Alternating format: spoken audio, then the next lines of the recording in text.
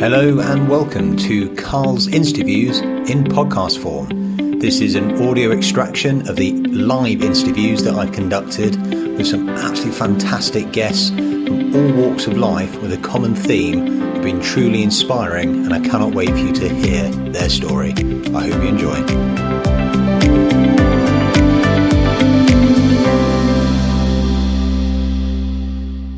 Hello and welcome to another of Carl's Interviews. Today I'm joined by Commonwealth, World and Olympic swimming medalist Dan Wallace. Dan and I will be talking about his whole swimming journey, really, how he started at a young age, travelled over the States and became involved in the US collegiate system, and then how that progressed to success on the global stage. So the first and obvious question I've got for you, Dan, is where did it all start? Were you always naturally a good swimmer? How did you get into it? I naturally loved the water from a young age. I've got no bad memories about learning to swim or being in and around water, because sometimes that can be quite a bit of a turn-off for kids, you know, if they're just a bit funny around being in the water, because it can be quite daunting. But I was always really comfortable around the water, so that was probably the first insight I got into to enjoying swimming. And it really all started down in the Scottish Borders in Duns, where I joined my first club, Duns ASC, when I was 9 years old, and I purely did it kind of socially with my other siblings. So I'm one of five. So at the time I was one of four. So we all kind of just swam together, got us out the house, gave mum and dad a bit of a rest. So we all swam together as kids, and at that point, I was just doing it because my parents told me to do it, and I enjoyed the social side of things. Yeah, I was pretty close to my siblings, so it was quite a nice thing for us all to do. But it wasn't until way later where I was like, oh yeah, I think I can be pretty good at this, or I was like, yeah, I want to take this a bit further. You know, from 9 to 13, 14, it was all just fun, and I did other things. I played rugby, you know, poorly. I played football poorly. Yeah. I was a solid runner. You know, as I got older, I realised I was a bit more of an endurance athlete, not so much a power athlete. So rugby took a back seat, and I kind of got stuck into swimming. But yeah, I've always tried to do as much as I could, and that me trying to do as much as I can as a kid definitely transferred into the way I swam and the way I trained. You know, the events that I swam, I was trying to do as many things as I could, as many events. Some people kind of specialise and they pick one right off the bat, whether it's going to be sprint or distance or breaststroke or butterfly, whereas I tried to do as much as I could, and I tried to do everything I could. So from 9 to 15, I slowly started to enjoy the competitive side of it a bit more and more, and I started to develop a bit of a hunger for just competing and racing. I was certainly not winning any races on any national or Scottish level until I was 15, until I made the move from the small club in the Borders to Edinburgh. Yeah, I swam for a club called Warren Bass, which had been a kind of powerhouse in Edinburgh for age group swimming for years, and they still are the top club in Scotland. So once I came up here and started to train with some of the older guys and girls, I started to make, and that's when I started to mature physically as well. I was the skinniest guy behind the swimming blocks, and even at the big meets, I wasn't one of the big ones. I was one of the small ones, but it worked out in my favour the way I developed as an athlete. You know, I trained hard and I swam fast when I was skinny. So when I started to grow and get bigger and stronger, it just started to really pick up then, and it worked out really well, because you see it across, especially in swimming. Sometimes you'll get these like 10-year-olds and 11-year-olds that are just a bit bigger, and they just wipe the field. But then what tends to happen is everybody catches up with them, because they've not had to work as hard. Of course, they've just been bigger and stronger. And you see it in running, athletics, everything. You know, in swimming, it's a big thing. If you've got a bit more size and strength at a young age, then you do tend to be a bit better. But I was skinny boy. I trained really hard. I started to enjoy it. I started to fill out physically. And that's when I started to really see the big gains. But yeah, it started off 9, but I was never winning any races until I was, you know, in my late teens. It makes a lot of sense, actually, I suppose, that the fact that you had to work harder for it, and then presumably you had that strong work ethic and desire to continue through. So as the physical gains improved, then you could kind of apply that to a better performance as well. Yeah, it definitely worked in my favor the way I kind of developed, and yeah, I think that physically I didn't have the physical attributes as a young kid, but I had the mental side. Being okay with coming third and coming fifth and getting disqualified, and looking to my right and left and being the smallest guy there, like it didn't slow me down. Like mentally, it was me preparing to be tough and to just keep going and battling on. And then when I did fill out, I was like, I had the mindset already of someone that was determined and someone that had put in the work. So when my physical skills improved, my mental side was already there. I was already ready to go. And I suppose that's quite unusual actually for a teenager, because normally self-confidence is a bit of an issue, isn't it? And if you're getting knockbacks and setbacks, so was it purely from your own mental strength? Were there other influences that kind of helped you go, I can, I suppose, bank this and keep using it to build forward and be stronger? My parents were always so supportive when I swam. They were always, because we're from a small club down in Duns, they were always kind of in and around the club, training, competitions. And I remember there was one time I got disqualified in this race, and I remember I didn't even know I was disqualified, and my mum was like, "Oh, Dan, you got disqualified here." And I think I was a little bit upset because it's the first time you ever get disqualified. It's not a nice time. But I remember like those little setbacks, they never fazed me, because at that time I was still very much doing it because I just enjoyed it, and I've always had a drive to compete, a drive to race, and I think that's been definitely my strongest point throughout my career. Now that I look back, I can kind of pinpoint it, and I can actually appreciate that I had it from a young age. At that time, I didn't realize. I wasn't like I was waking up and I was like, right, I'm gonna race everyone and be the best. It was just a subconscious thing that I had. I love to push myself, and I love to kind of just go head to head with other swimmers. So whether I was going head to head for 8th place or head to head for first, it didn't matter at that point. And I guess that the way I approached it, which at the time I didn't realize I was doing that, the way I approached it as a young kid was, kind of gave me the skills to attack every race and every opportunity once I was older. And I did pretty well, I think, because of that mindset. No, that makes complete sense. Do you think as well the fact that you were saying about your siblings, that they were swimming, you kind of grew up in that, I suppose, competitive environment, because presumably you were trying to beat them in everything you did, whether it was going for a run or fighting, whatever. Do you think that helped it as well? Oh, 100%, yeah. And the way I competed, it was always a fun way of competing. Yeah. It wasn't like there's no sore losers. It was like, let's race to that fence. So let's race in training. And it didn't matter if you won or lost. So yeah, the way I interacted with my siblings, we're all like a year and a half apart. So we're all pretty close. And there's 2 sisters and a brother. So me and my brother, obviously, he's 2 years younger than me. We had a lot of fun as kids, like growing up. We had a lot of banter and a lot of. It was a bit more serious between me and my brother, the competitiveness. And that makes sense. Maybe there was a couple of sore losers from time to time, but he kind of stuck with the rugby, and he did pretty well with the rugby. So yeah, I think that both of us. We definitely did well off the back of being so close as kids, and then pushing each other, just as brothers do.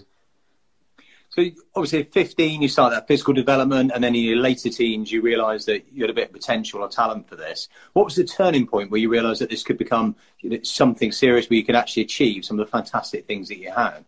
I remember there was one competition. So there's different squads you can make at an age group level in Scotland. Okay. Bronze, silver, and gold squad. And essentially the national squad. So you work your way up the ranks. I remember going, and there was like holding camps. There was like Christmas training camps if you were in the bronze squad and silver squad and gold squad across Scotland. And I remember going to these things, and I was, as I said, I was a really good trainer.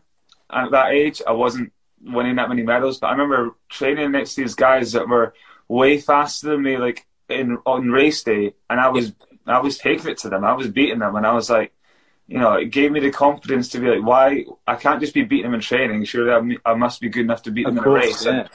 And we had this holding camp, this Christmas camp, and then in January we went to this first competition. And the guys that had been beating me for years, and then I just realised I was training way harder than them and better than them. we were racing each other, and I was beating them for the first time. So I started to really believe in my training and the mindset I had when it came to sessions and the weekly load I was doing, and just being able to transfer that and be like, you know what, you're ready to start, winning these races. So it was a bit of self-belief really that kind of just was a trigger at that age. And as I said before, that's when I started to fill out physically. Yeah. We spoke about the mindset I had as a kid, so it kind of all just came together. But yeah, it was a bit of self-belief for me, being like, you know what, mate, you're better than these guys. You're training harder. The way you attack your sessions every day, there's no reason you can't be coming out on top. I think I had a little bit of confidence issues when it came to race day, just because the stakes were high. That I couldn't really handle the pressure when I was when I was 15. Yeah. I would always get to race day, and I'd always just doubt myself and think, that guy's definitely going to beat me. I don't know why, don't know who he was, but I was like, I just think that he's going to come out on top, and they usually did. But when that self-belief trigger went off, and I was like, actually, you can be the one winning these races, that's when I started to make the big jump up, 15, 16, 17, 18, started making, British junior teams, going to British nationals and winning medals there. And I remember the first 2 times I went there, and I just thought everybody was better swimmer than me, but they weren't.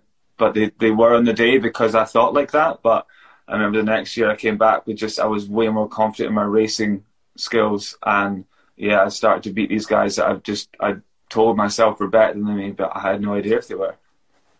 But obviously, I can see now as you progress, you adopted this almost stoic response where you had the mental strength and resilience. But during those times where you were struggling, then what would you say to anyone that's going through a similar thing? Because it's amazing amount of athletes you talk to, and they say a race can be won or lost before it's even begun because of that mental game. And if you, as you say, you look into your left and think he's going to beat me, you're already at a disadvantage. So what would you say to people trying to get past that? Yeah, I mean, so for me, I never doubt myself when it came to training. I would go to training and I would apply myself, and I'd listen to my coaches, and I enjoyed training. I enjoyed pushing myself. I enjoyed the social side of it. So I had a lot of fun in training. And then when it got to race day, for some reason my mindset changed when I was a kid, and I was like, oh, I'm not good enough to beat that guy. But in training, I was like, yeah, I can beat anyone here. I can race anyone, because it didn't matter if you won or lost in training, but then it does matter in a race. So is it a practice thing? You think then?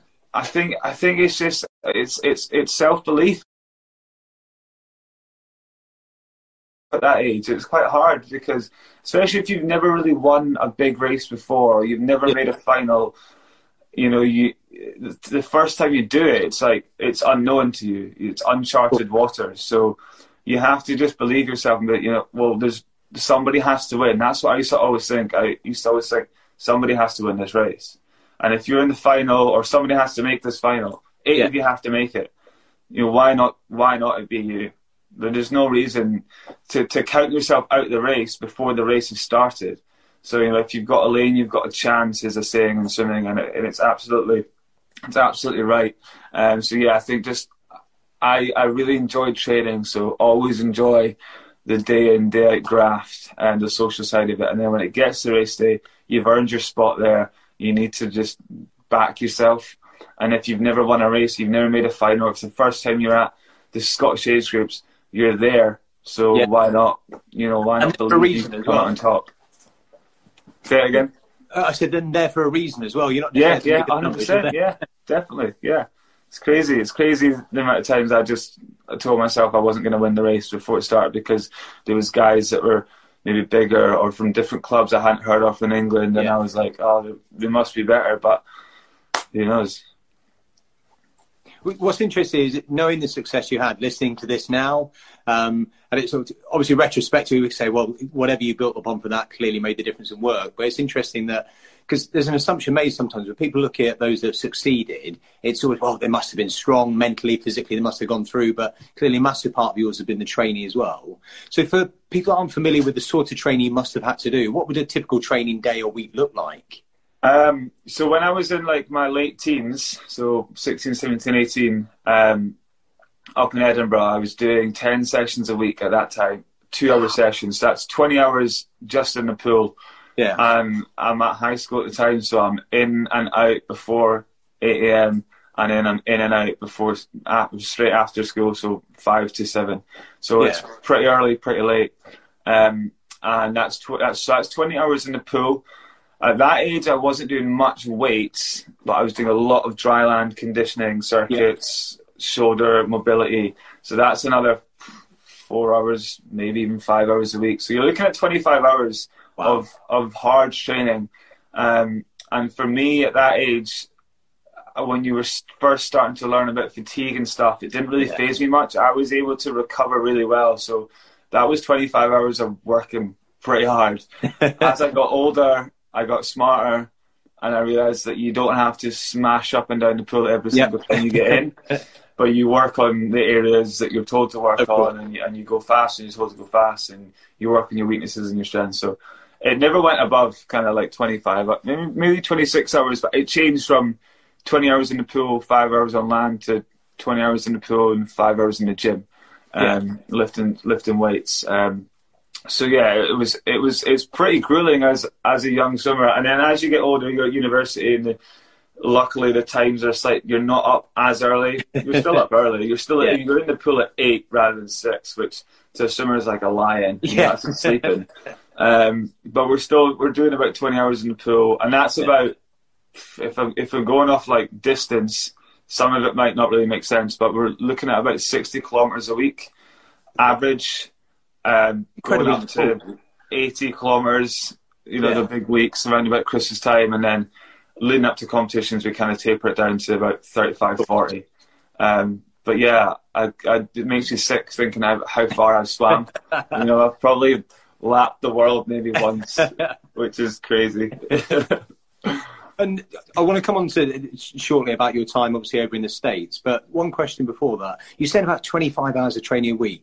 Was there ever any time where you kind of questioned it and you looked at maybe some of your friends that are going out a lot more and doing, I suppose, the more of the social thing? Did you ever think, actually, I want to stop? Or were you always driven and determined?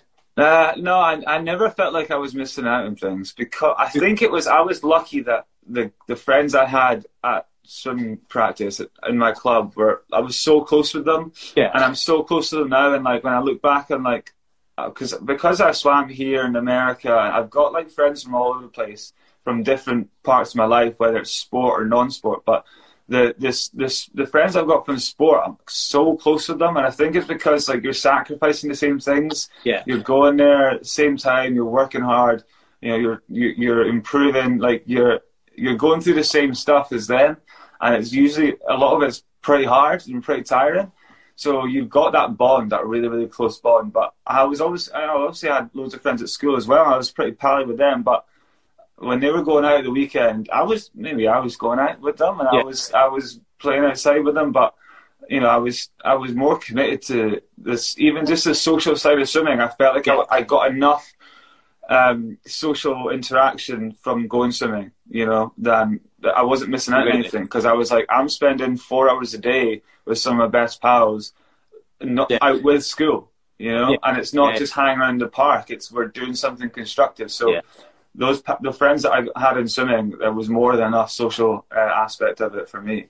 That's a fantastic ethos. I mean, I did 13 years in the army, and I've got a different friendship from those I served with and went through some of the tough times for that same reason, that the challenges bond you, and I suppose it builds that common ground that others outside it may not have. Yeah, definitely. I think that, you're surrounded by people that have got more or less the same goals and the same mindsets, and you're all gearing towards this competition, or you're all trying to be better than you were yesterday, in the pool. And I think that you've all got that common goal and that common respect, and you're going through the hard times together. It definitely brings you really, really close, and it's cool to have that at that age, because there's all these kind of cliques at high school, and if you don't fit in, it's a bit, it can be a bit funny at that age. So to have just a solid group of pals at swimming was so good for me. And obviously, I've read about your time over in the States and some of your performance over there. So what made you decide to go over there in the first place? So basically, to cut a long story short, I was like, right, I want to train with the best swimmer in the world. Yep. As you do. And at that time I had no idea who did this. I was a swimming fan, but I wasn't like one of those hardcore guys that knew Michael Phelps PBs and whatever. Yeah. I just knew there was a lot of faster swimmers out there than me, and I wanted to be one of them. So I Googled, where does the fastest swimmer for medley swim? So that was my individual medley. Yeah. And it's a guy called Ryan Lochte, and he trained at the University of Florida. So I was like, Mum, we're going to the University of Florida. Like, that's it. So pestered the head coach there, Greg Troy, for months about trying to get a scholarship. And he was, because at that age I was making my way up, but I wasn't a standout age group swimmer. I was a good age group swimmer. Yeah. And he was like, I don't know, you're not quite there. You're not quite there. Basically, Mum had a couple of glasses of wine, and she emailed him back and was like, "Listen, my son's going to be amazing. Like, you're going to regret this if you don't take him." I got a call the next day. He's like, "All right, you're coming to America," and I was like, "Sweet." That was it's a crazy story. Like, I just wanted to surround. I wanted to see how the best did it. And I knew there was opportunities to go and train on scholarships in America, and the opportunity that excited me alone. Like, new surroundings, the scene out there for sport in college and at university is amazing. Yeah. So once I figured out that this Ryan Lochte guy swam there, and I was like, I want to train with him, I then started to learn so much about how it all works out there compared to over here. And there was some good options over here. Stirling at the time was a pretty good place to go. Bath and Loughborough. I just felt like I wanted to do something a bit different. And the University of Florida was a great match for me because, one, this Ryan Lochte guy plus others were there, but they'd actually had a good reputation of taking on Brits in the past. So, ex-world record holder in the women's 100 backstroke swam there. We've had a whole range of British athletes go to the University of Florida and do really well. So, because what can happen sometimes is these universities can kind of bribe you with these fancy scholarships, but really it's not actually it's not as good as they say it is. Yeah. So some of these lower division schools can bribe you with these full ride scholarships, but they don't really, especially if you wanted to be an international swimmer like I did.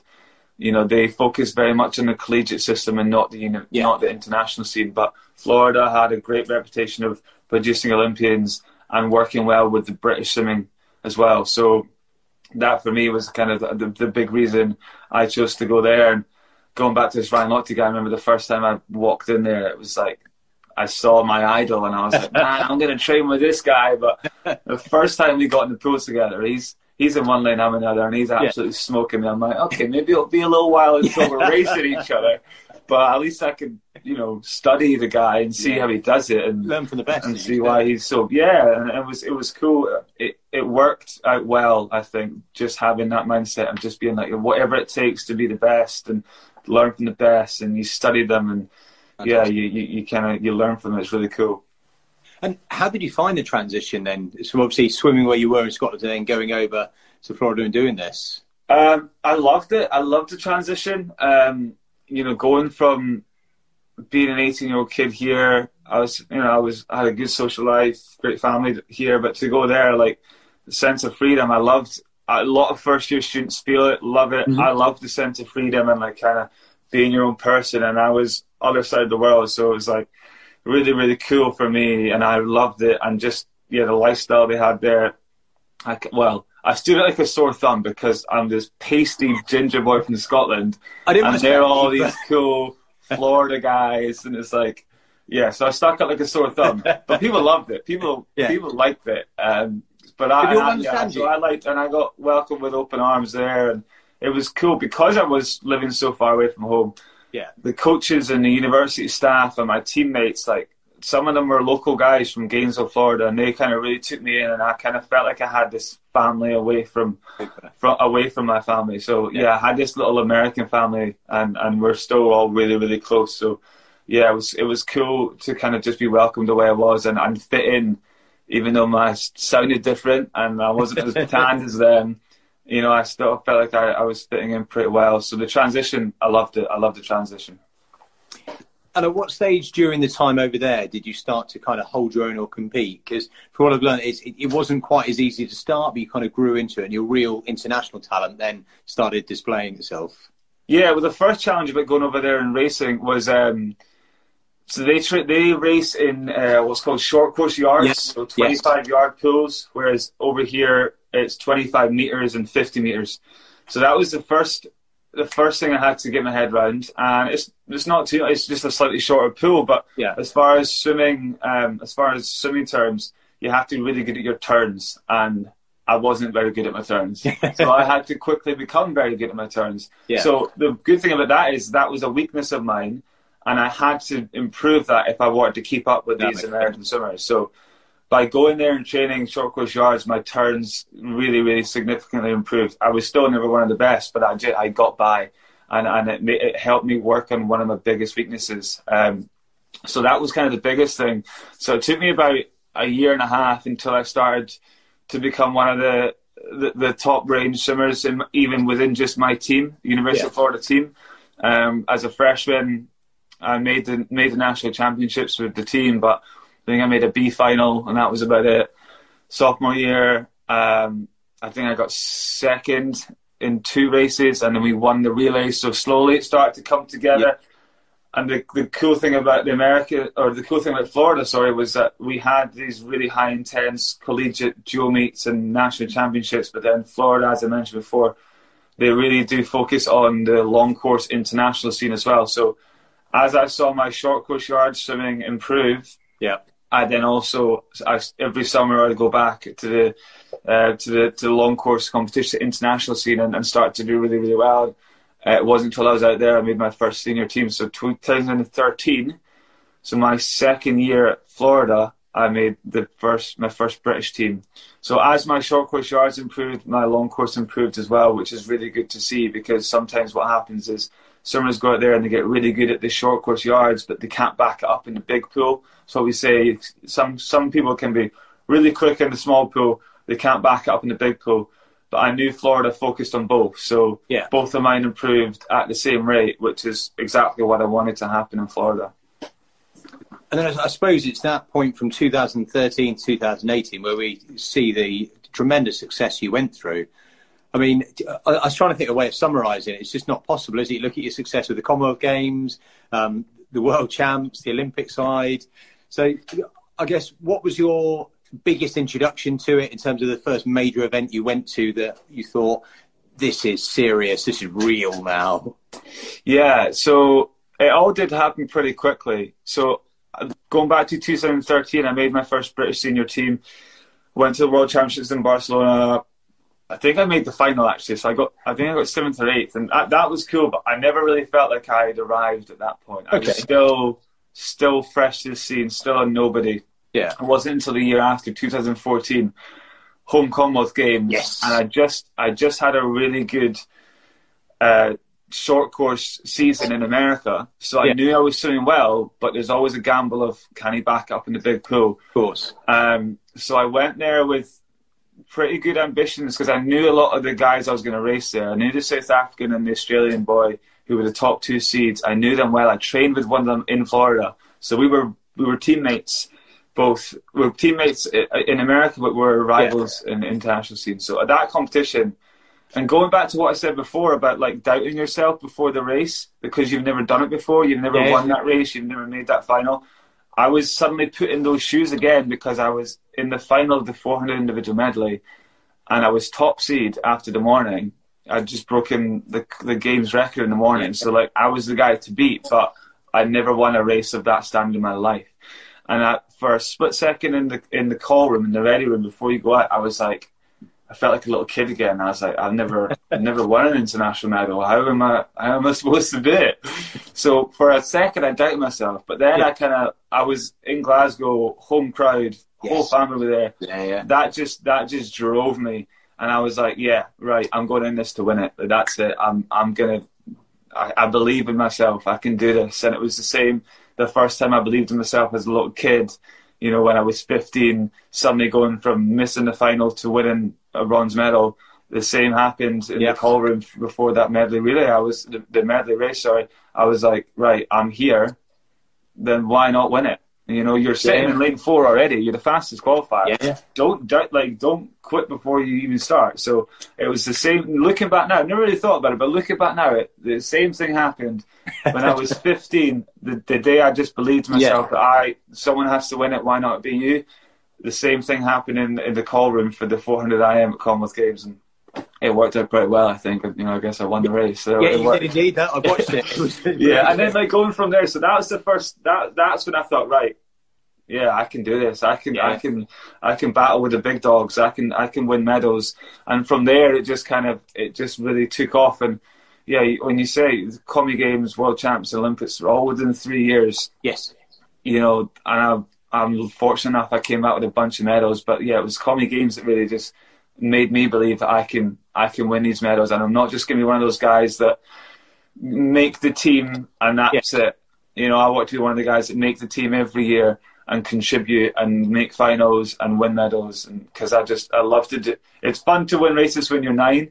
It's cool to win races when there's 90,000 people watching you as well. You know, there's a kick out of both. And I bet as well, I mean, the home crowd must be absolutely incredible. I mean, I suppose you almost floated out as you then went on and went away.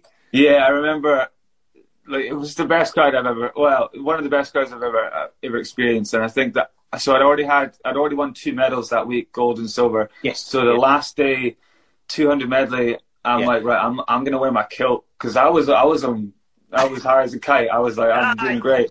So that's what Sharon was going to get me to ask you about. So he's stolen the question already. So I wore my kilt out for the race, and I just remembered when the Scottish crowd saw that. I mean, this ginger guy, Dan Wallace, might as well be called Braveheart, walks out in a kilt. Scots like that. The Scots like that. And I really felt that, and the place erupted, and I was like, wow. And like before a swimming race, it's usually pretty quiet and pretty tense, and you know, everyone's waiting for the whistle. The Scottish crowd would just kept shouting, and then they had to like quiet them down and ask them, and I was milking it up. I was like, this is fantastic, this is great. And then I won a silver medal in that race, which I didn't expect going into the week. Like the week before, I didn't expect that. So yeah, the crowd were awesome there. The crowd were awesome, and you know, everyone's stamping their feet and chanting Wallace. It was a pretty patriotic moment, I guess. Yeah. And did that though? Obviously, you do your home Commonwealth Games. You get an individual gold or silver, a relay silver. Presumably, then you're that guy to beat. You're the one that you were saying about before. You were looking left and right at them. People are now doing the same with you. Did that change the way you approached it, or how you thought? You know, I maybe slightly. Maybe it did change the way I approached my races slightly. Suddenly you've got this target on your back, and unless you fully embrace it, it can become pretty heavy. So I enjoyed being the guy to beat, because I was the guy to beat in some aspect, but I wasn't the world record holder. So there was, you know, on the day, I won it at Commie Games, but I knew that going into World Championships, I had the Americans to deal with. So whilst I had my target for some people, there was still people I was still trying to beat as well. So there's always ways to, you know, you don't get too comfortable at the top, because sometimes there's a double peak, there's a hidden peak. So there's always someone else to target as well, unless you are outright the best of the best, which I wasn't. So whilst I felt I had arrived, and you know, people wanted to start to beat me, there was still loads of goals I wanted to pursue, and I wanted to get my time faster. And I wanted to win a Commonwealth medal, but I wanted to win an Olympic medal as well. I always find another way that I can step it up and keep my foot on the gas, because as soon as you take your foot off the gas, you've got 1,000, you know, hungry teenagers that are they just want to be you. They want to race the way you race and win the medals that you've won. So as soon as you take your foot off the gas, because they're going 100 miles an hour behind you, you know, you got to keep your foot. You got to find ways to keep yourself motivated, even if you know that you're one of the top guys and you're doing well. You got to keep it going. You got to keep believing in yourself and keep finding ways to stay hungry for success and for improvement.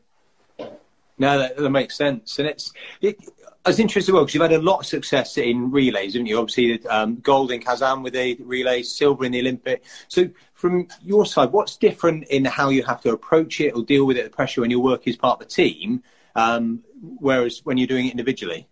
I mean, as far as the performance, like the actual race it doesn't change because there's 4 guys in the team, but you've all got either 100 or 200 meters to swim. So you approach that 200, say it's front crawl freestyle. You'd approach the race, you'd race it exactly the same as if it was an individual race, 200. But the cool thing is you get a moving start and you're with the 4 guys and there's a bit more energy. And you can imagine what it's like in the call room for the Olympics when there's 8 guys, 8 macho, alpha male athletes in there. The testosterone's pretty high, it's pretty tense. You imagine there being 4 for every team, so suddenly there's 4 times as many people. The call room for the relays at the Olympics and World Championship was like, it was crazy. It was like there was all these guys that were just ready. It was like, right, my pals against your pals, It was like really, it's exciting though. So yeah, I love the relays though, and I swam a lot of relays in America. We did a lot of racing and relays there. And I'm very much a team player. Love to be in a team atmosphere. So when it came to racing, I love the individual pursuit and the individual success, but the relays are something that I always find it a bit easier because you can't get too stressed or worried because you're just there with your mates. At the end of the day, it's you and your 3 mates battling those guys over there. I found it really fun being in the relays and really exciting. So I definitely approached it the same I would as a normal race, but you've got that extra bit. And there's some athletes, you see it in track and field, you see it in swimming and other sports that are able to find something special in a relay. And I think I was one of those guys that I was able to find a little bit extra juice when it came to a relay. So yeah, I always enjoyed the relays, and I think they're probably one of my strongest things. I dare say there's probably not many that refer to a gold in the world champs and then a silver in the Olympics as having a swim with some of my mates. Downplaying that slightly. I mean, it depends who your mates are, really. But well, that's the thing. It's, at the end of the day, you're doing the same as what you did when you were 9, and that's the mindset I had, and I think it treated me quite well. So you reached 24. Which is still relatively young in anyone's eyes, let alone the world of sport. And then you decide that's it, enough's enough.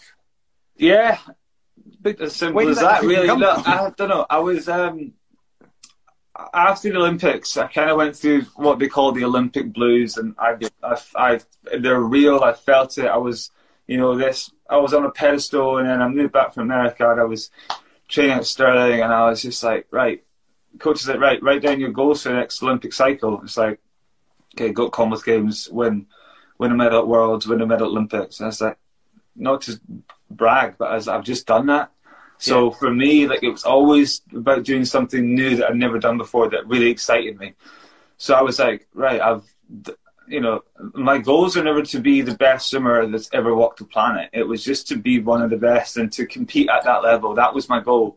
Yeah. So I was really fortunate enough that I'd done that, and I was like, right, I can go another 4 years, and then maybe another 4 years after that, and try and win a bunch more of these medals. But I'm going to be 35, and I'm going to be right now. And all I'm going to know is swimming, being an athlete. And I'm 24. I'm in a really unique situation where I can say I was, I applied myself to something and I succeeded at it at a young age, and now I can go on and do other great things. Why be just great at one thing when you can try and be great at a handful of things? That was my mindset going into it. And I still love swimming, and I still do love swimming, but I started to kind of fall out of it a little bit and not quite have the same drive, because I think that in the back of my head I was like, you're chasing the same goals as you did 4 years ago. Yeah. So 2016 to 2018, I was training for Worlds and Commies the same way I had done 4 years ago, and it just wasn't really enough for me. I just knew in the back of my heart wasn't in it the way it was when I'd never done it before. So I'm always, the way I work is, if I've never done it before and I want to do it, it's really exciting for me. If I've already done it, there's not, the flair's not there, and I slowly I figured that out. But I set myself a goal. 2018, I was like, I'm gonna finish it. I'm gonna go 7 Commonwealth Games, and I went there with a really fresh mindset because it was my last. I'd never had a last before, so that was a first. My last was my first, so I went into that with a pretty good mindset, and finished at 24. It's pretty young, but I stand by it, and I absolutely, sometimes I think, I still got loads of friends that are teammates, and they're all going to these next Olympics and Worlds, and yeah, I missed the racing, but I stand by the decision to call it when I did, because I think that now I can go on and do hopefully a bunch of other cool things. That's the plan. And in fairness, a really brave decision as well, and fair play to you for sticking by it. So beyond Moose the Pup, what else have you done since retiring from swimming? So I just launched my own business actually called The Swim Experience. Okay. And it obviously revolves around swimming, but the transition from elite sport to the next step, like a lot of people were like, it can be quite rough. It can be quite challenging. I loved it. There was tough times. There was dark times. There was like, what am I doing with my life times? But I really have enjoyed figuring out what it is I want to do other than be remembered as a swimmer. So I was like trying to write this CV and send it to these big companies, and I'm like, how do I write I was a really good swimmer and in an employable way? Yeah, because you're not gonna get hired because you can swim up and down a pool fast, but there are a lot of employable skills that you learn along the way from being an athlete or being involved in sport. So I kind of pinpointed those, and I thought, right, what was I good at? My mindset, my dedication, my hard work, my ability to be a leader and a good teammate. All these things, I was like, man, if I was like told these as a kid, I think I could do some really cool things, because all those things I just mentioned there, motivation, commitment, leadership, teamwork, dedication, if you do those things in any industry, you're going to be successful. Of course. Yeah. So I was like, I can kind of be a bit of a mentor here, and I can share my experiences using those things in the sporting world, but articulate in a way that you can apply it in anything you do. So the Swim Experience, what we do is we offer motivational mentor workshops for kids aged 14 to 18 in schools, hopefully across the country one day. Yeah. And I basically just share my experience of being an athlete, and ways that I've thought mentally and how it let me achieve what I've achieved. And just say to these kids, listen, you can, if you think like this, whether you want to be an artist, a scientist, a doctor, a lawyer, you're going to be good at it. If you believe in yourself and you teach yourself these things. And then we also focus a lot on outdoor swimming. So we take them to the outdoors, do some open water swimming, which is pretty fun and exciting, something I do quite a lot now. And we kind of balance the two and kind of give them a unique experience about, it gives them a pretty cool outlook on life, and it's hopefully enjoyable. So that's kind of what I've been doing since retiring swimming. Yeah. And at first I was like writing a business plan, which I'd never done before. And there's days I was like, what are you doing, man? Like, just get back in the pool.